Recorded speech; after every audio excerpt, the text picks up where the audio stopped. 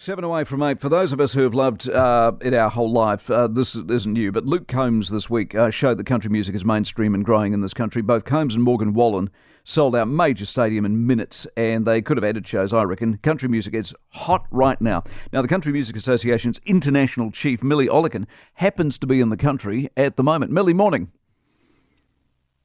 Good morning. Hi, Mike. Now, you are New Zealand, but you live in Nashville, is that right? Yeah, I'm based in Nashville, working for the Country Music Association.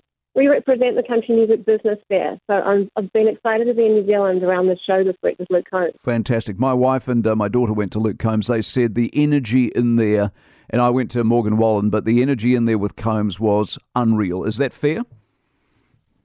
It was sheer joy. These are fans that just don't get a chance to see the artists that they love. And what has been amazing for me being here this week, I think we've really underestimated how big this fan base is for country music. Those fans, I interviewed a lot of the fans that came to the show. They had travelled to that show.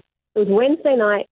People coming from all over the South Island and North Island. They would have had to have taken 2 days off work, Yep. Paid for the tickets, travel, accommodation.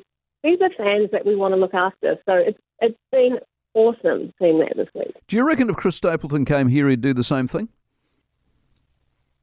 Oh, yeah. I mean, I think with Luke, he could have done a stadium, and that's like we're talking huge numbers. I think Chris is a different artist. I would love to say he could do that kind of business, absolutely, here in New Zealand. I mean, I hope that we'll see more artists coming as a result of this moment. I hope so too. Is Luke Combs the big deal in that sense? Of all of these, your Morgan Wallens, Kelsey Ballerini, Stapletons, etc., is Luke like international? He's like the big deal. Luke and Morgan are both having a global moment right now. Their music is it's connecting in a way that hasn't happened. You know, Nashville artists didn't used to think globally. They used to just concentrate on an American market. I think with streaming and fans wanting these, putting their hands up and identifying themselves around the world as being country music fans, has actually helped open the genre up. But that's kind of phenomenal what's happening with Morgan Wallen and Luke Combs right now, which is why I'm here, because it's like we want to export country music.